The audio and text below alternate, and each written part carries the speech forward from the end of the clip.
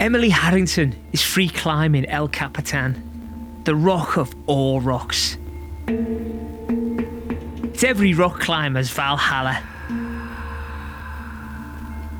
She's been climbing for 14 hours, and this time, she wants to reach the top in a single day. And I had almost reached the point where I had failed the previous year when I had come really, really close. It was really hot, and she was tired. And so I set off to try to finish this pitch, try to get it over with, and I ended up slipping. Next thing she knows, she's hit a rock. Immediately things went black, saw stars. And then I just felt all the blood pouring down my face, and I was just like, oh no, not again. I can't believe this is happening again. It was one of those really low moments where I was sort of debating quitting.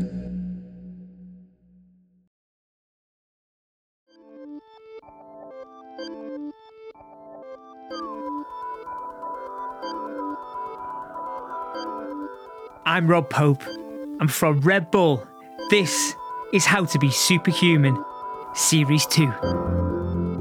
In November 2020, Emily Harrington became the first woman to free climb the Golden Gate route of El Capitan in under 24 hours. It's a 3,000-foot granite wall in Yosemite National Park, California. It's hard to describe the enormity and mystique of El Cap as it's known, but when you're standing at its base, boy do you feel it. You're looking up at an endless behemoth of smooth granite. It's not the sort of thing most people could even imagine trying to conquer. And if you've ever been to a climbing gym, you'll know it's the little ledges that you hook onto that make it possible to clamber up. El Capitan is pretty much a sheer drop. And that's why it's so hard to climb, especially when you're free climbing like Emily. Free climbing means you're only using your hands and feet. You do have a safety rope, but it's only there to stop you falling to your death, not to give you a leg up. Only 3 people had climbed the Golden Gate route, a notoriously beastly path, in under 24 hours. And Emily wanted to be the first woman. Emily actually grew up in the climbing mecca of the USA, Boulder, Colorado. And she started climbing out of the same motivation that fuels her now: conquering her fear.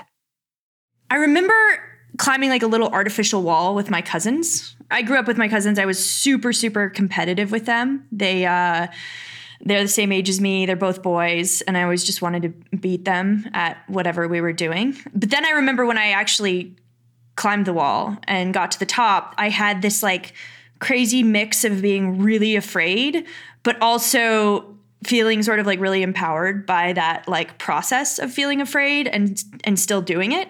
And then after that, it was all I wanted to do. I told my dad, I was like, that's all I want to do. I want to climb. She started going to the local climbing gym, joined the junior team. And I started doing competitions. I had a couple coaches that took me outdoors on real rock, and that's really where it began. She got hooked on that feeling. The sense of fear and empowerment she experienced the very first time she scaled a wall. I learn a lot as a person by sort of overcoming those fears, and it's almost like I push that line of comfort further and further out, little by little, and just become a better athlete as time goes on. That line just keeps moving. And so I'm sort of always seeking that line in a way. With every climb, that line kept on shifting further and further away. I guess that's when an ordinary person becomes superhuman. You just keep pushing and pushing yourself beyond what you think are your limits. I've learned a lot about, it sounds a little bit silly, but just being on expedition, it's a skill. Understanding how to suffer, understanding how to be on a long trip and live in a tent for really long periods of time, understanding how to be uncomfortable, understanding how your body works at altitude, and recognizing that you're just not going to feel good. One of those long expeditions is where she met a partner, the mountaineer Adrian Ballinger. And eventually, she moved to California to be with him. Now, in the Golden State, most of the big shot mountains are made of granite. Each rock material requires a different style of climbing, and Emily was used to climbing on limestone. But now, she was going to have to learn a different ball game. So I started learning how to climb on granite. I really had never done it before, and it was a really tough learning curve initially. It's very different. It was very humbling. It was very scary. I learned how to trad climb. I learned how to place gear, all of these things. The climbing world is very, very technical. Emily had previously done what's known as sport climbing, where you clip into bolts along a predetermined route. When she started on granite, she had to do what's called trad, or traditional climbing, where you place your own gear and there's no fixed route. You have to forge your own way. It's the ultimate mental and physical challenge rolled into one, like a game of chess with your hands and feet. Emily picked up trad climbing pretty quickly. And then I started to set my sights on El Cap. El Capitan, the most badass, iconic rock face in the world. And it's almost like hard to understand how big it is when you're standing under it. It's just so different from anything even I had ever seen before in climbing. It's just that much bigger and that much steeper. And the thing that makes it truly special is it's glacier polished, so it's very, very smooth. And there's not that many features on it. Features are like little ledges or nooks. Basically anything you can apply a bit of leverage to. And so that makes the climbing on it extremely difficult. It makes me feel funny in the pit of my stomach just looking at the pictures of El Cap from above. Never mind what it'd feel like when you're on the wall. This thing's vertical, remember. You look up, you see the sky. You look down, you see pain. You know, in the climbing world, it's just, it sort of eclipses Everest in a way because it does have this allure of being so difficult and requiring like a very diverse set of skills in order to ascend it. Like incredible strength. And I don't just mean big guns. Imagine doing 100 chin-ups using only your fingertips. You need flexibility and balance that a ballerina would be proud of. But maybe most importantly is the ability to make tough decisions under pressure.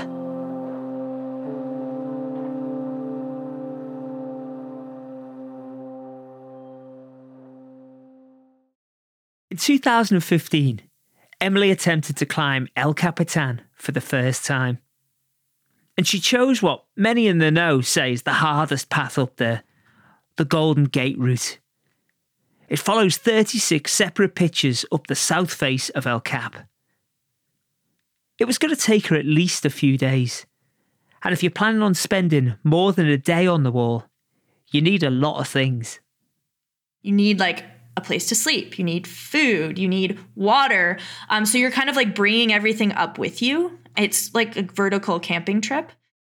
You have to hook your tent onto the sheer wall, so you haven't got anything solid underneath you when you're sleeping. And every morning, you got to pack it up and climb with it. And so you're moving slowly. You are dealing with a lot of logistics. You're dealing with a lot of gear. You're always doing something. Everything is exhausting.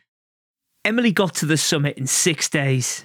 And that was a really cool experience. And at the time, it was like the proudest achievement in my climbing. But I started to think a little bit bigger after that and started to think about possibly free climbing El Cap in a single day. A single day? That's just nuts. Doing it in 6 had taken a lot out of her. And I always think a good barometer of how hard something is how many people have done it? Only 3 people had climbed the Golden Gate route in under 24 hours before. And they were all men. I like the idea of challenging yourself in a way where you have to be mentally and physically engaged for a long period of time. And so to me, free climbing El Cap in a day was that perfect challenge as a rock climber. In 1994, her hero, Lynn Hill, became the first woman to climb El Cap in under 24 hours. Emily wanted to follow in her giant footsteps, but not that closely. Freerider had been conquered. She wanted to take on Golden Gate. So after I free climbed El Cap over 6 days, I started to think like, oh, I'm a pretty good endurance athlete at this point, and I think this is something that I could do. I think it's something that would be right up my alley.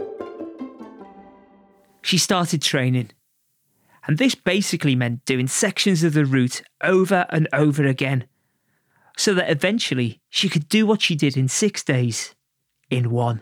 Rehearsing the moves, trying the sections over again, like being better on every section, because instead of having like food and water and all the things to like sleep and spend a lot of time, I had to like be more efficient on every section. Emily knew that if she was to get up El Cap in 24 hours, that she had to be perfect. She might have a safety rope, but on a sheer rock face, you can't afford to leave things to chance like that. She had to ensure her technique was spot on to avoid entering the red zone. In 2019, she was finally ready to climb El Cap in a day. The first time, she started out strong, but then a storm came along and she had to stop and come down. Then she tried again and reached a mere 350 feet from the top.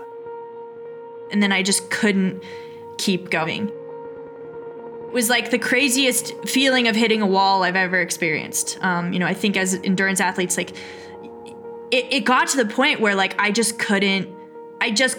no matter how much my brain and body wanted to continue, I just couldn't keep going.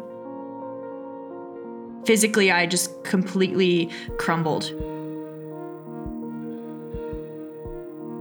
But I came literally, I was 300 feet from the top, but the difficult climbing, I had maybe 20 feet left. That was it. If I completed that section, then I would have made it.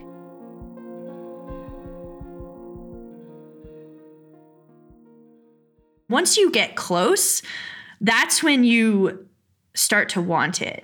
And that's when it gets scary. When you realize you can actually do something, that's when all the mental side sets in. And now Emily had gotten so close.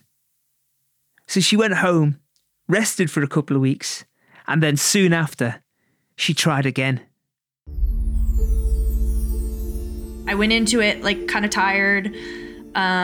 It was a really cold morning. I started climbing. You start climbing really early in the morning, but it was much colder than it had ever been before. It was, my hands and feet were really numb. And I was moving really fast. I was trying to be really quick and confident and efficient. It's actually pretty difficult for Emily to be super fast because she's short for a climber at 5'2", and most climbers are gangly with big feet. And I think I was becoming too comfortable up there. So I wasn't placing very much gear. We call it running it out. I was climbing really long distances before placing gear.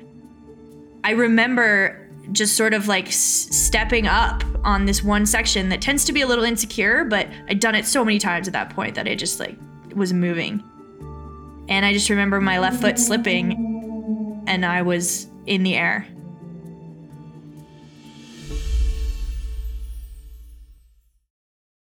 She fell 50 feet before her head hit a jagged ledge. She was knocked out and concussed and taken to the hospital. The doctors were worried about potential spinal injury. It was a serious accident, but she got very lucky.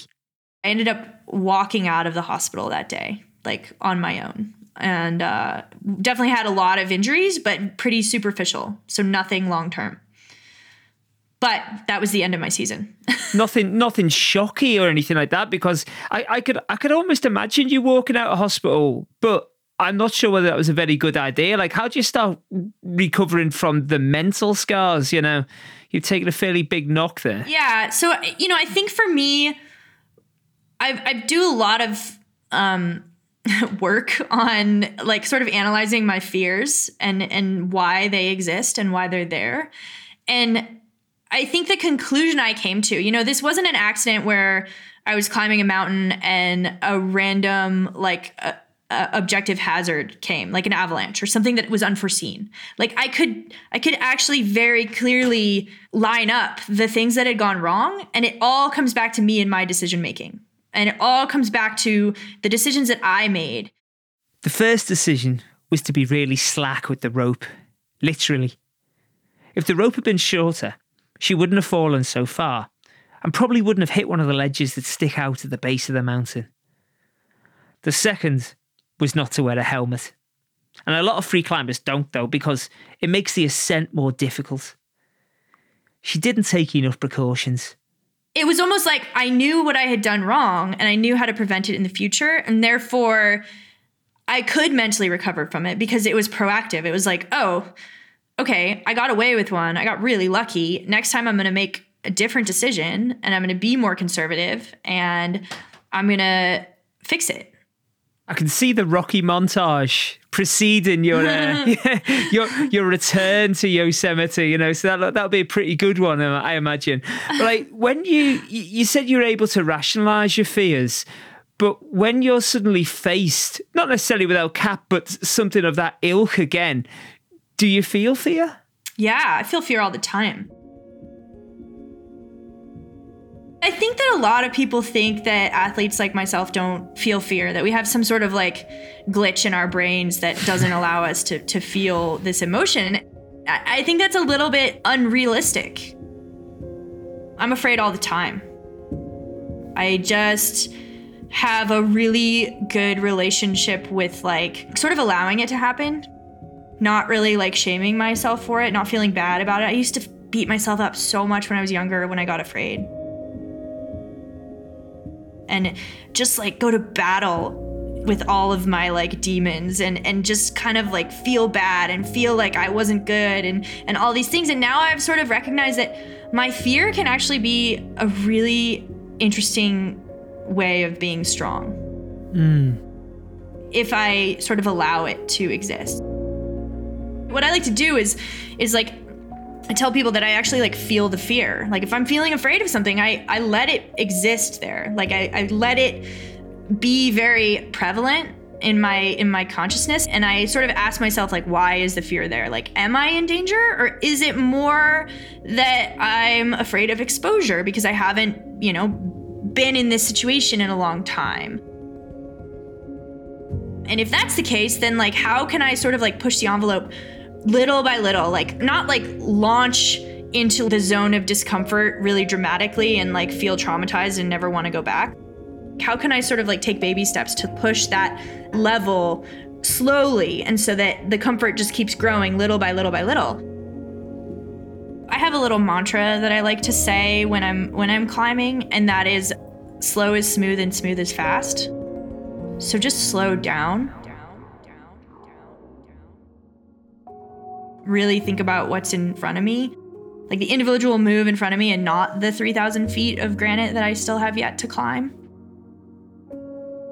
But that said, it's a constant balancing act and it's a constant process. And I think that is, going back to the beginning of this conversation, that's part of why I do it. I don't want to eliminate risk and danger from what I do every day. And that's why I climb in a lot of ways. Now, it's a well-established theory in sports psychology that you've got to have an element of risk, jeopardy, excitement even for the top sports person to perform at their very best. Now, I imagine being on something like El Cap, though, this would overwhelm the vast majority of people's headspace, and Emily's there making these life and death decisions all the time with a massive elephant tapping her on the shoulder and telling her how far that she's got to fall. Maybe the ability to set that to one side and, just crack on.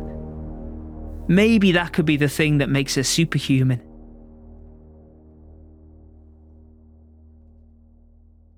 On November the 4th, 2020, Emily Harrington went back to El Capitan one last time.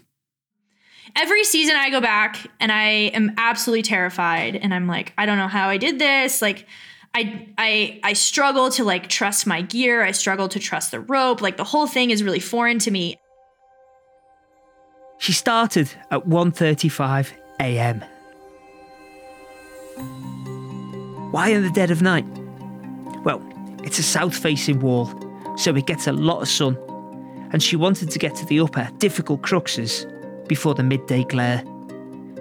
But it meant that Emily had to use a head torch, and that presented its own challenge.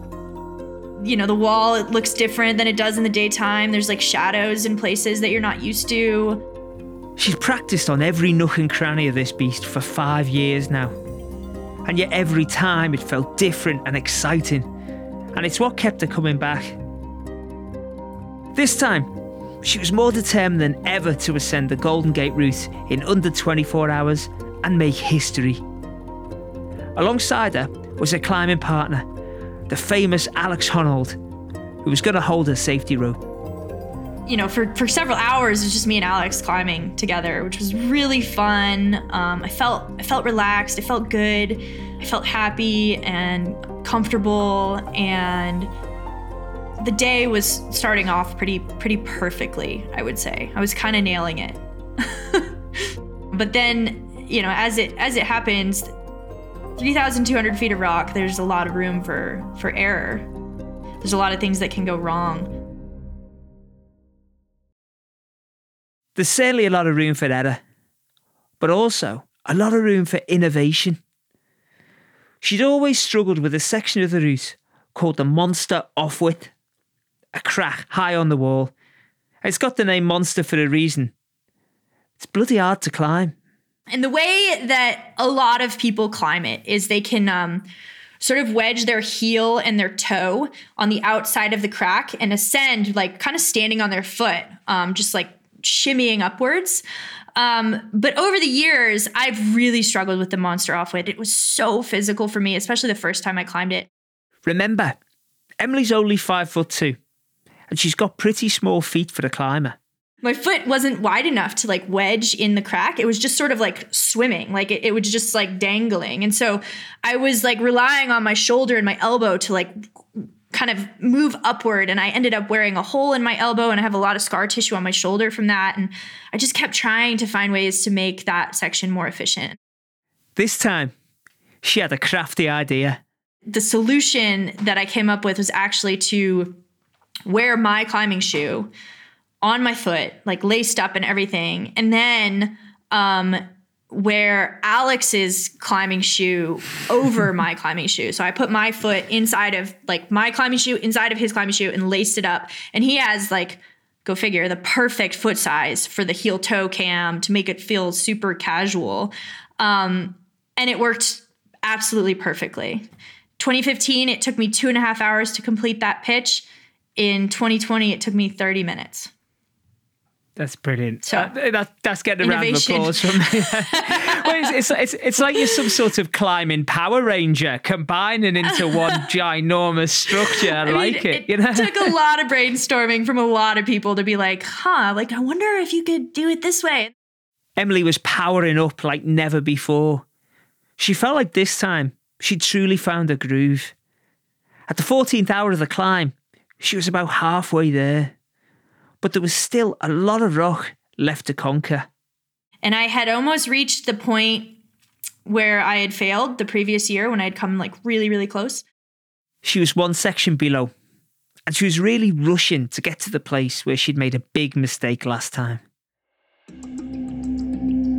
It was getting really hot now, and tiredness set in.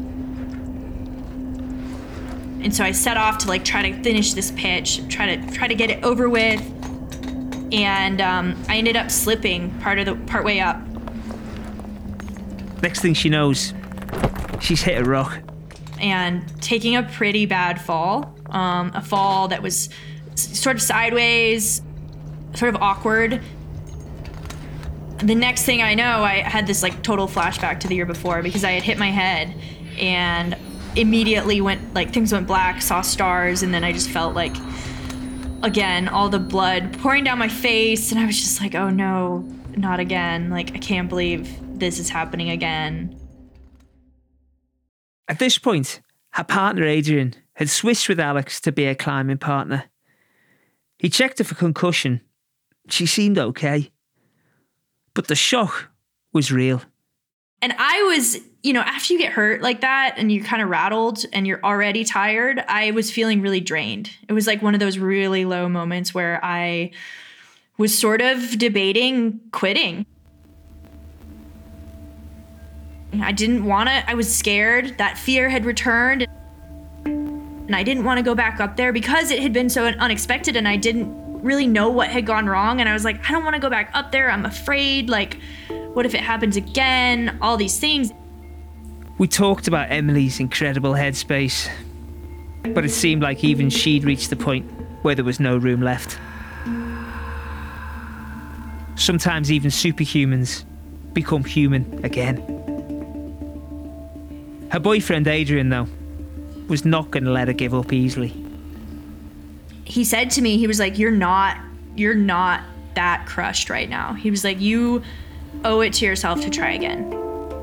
He was like, you are not that tired. You just had something happen that was unlucky and it's not going to happen again. And you really need to try again.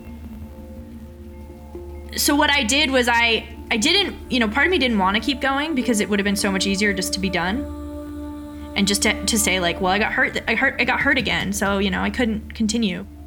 But I told myself that I was going to try one more time. One more time. The last push. The last chance. She took a little break and then she got up and kept climbing. And that's when that, I've never experienced it before. The flow state sort of kicked in and it was like I wasn't in my body. I was just there, sort of floating outside of it, watching myself climb and almost wondering why I was still holding on. And it was just autopilot. I was just moving. And it was like I was so present and I'd just been through something pretty traumatic and nothing else mattered. The outcome didn't matter. The success or failure didn't matter. I was just there doing my thing, climbing. And it was this really magical feeling of not caring about anything else that was happening. Beyond the point where the adrenaline and the risk takes you to your actual peak performance level, you can go down a slippery slope where you start to make mistakes and things inevitably go wrong. But if you can block out that noise and stay at that peak, well, you just kind of flow. And with her face still bloodied, she reached the end of the section she had just fallen from. No one could really believe it, but it wasn't game over yet. In front of her was the section she had failed the year before. I still had to do that part, but it didn't make me nervous. It didn't stress me out. There was just this sort of knowing in my brain, this is my day. I've got this. She rested a while, waiting for the sun to go down. Then she put her headlight back on and gave it one final go.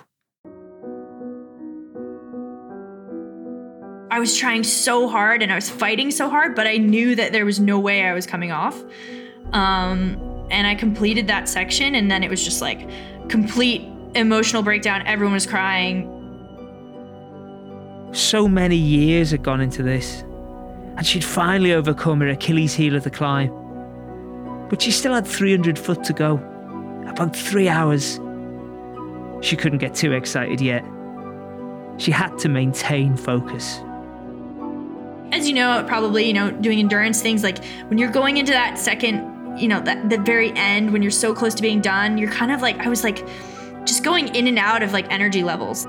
At one point, 1 minute I'd be super high and psyched, and then the next minute I'd crash. And it was just kind of a roller coaster ride, and you're just constantly trying to keep it together.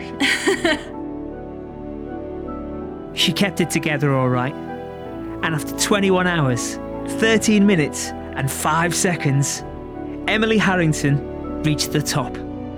You literally pull it's like getting out of a pool. You like pull over the edge and like stand up, and then you're there. Wait for it. It was super emotional. It was really surreal. It was like super quiet. And I just, I clipped the anchor and I sat down, I took my shoes off, and I just like kind of cried a little bit. She became only the 4th person to climb the Golden Gate route in under 24 hours, and the first woman to do so. What an incredible achievement.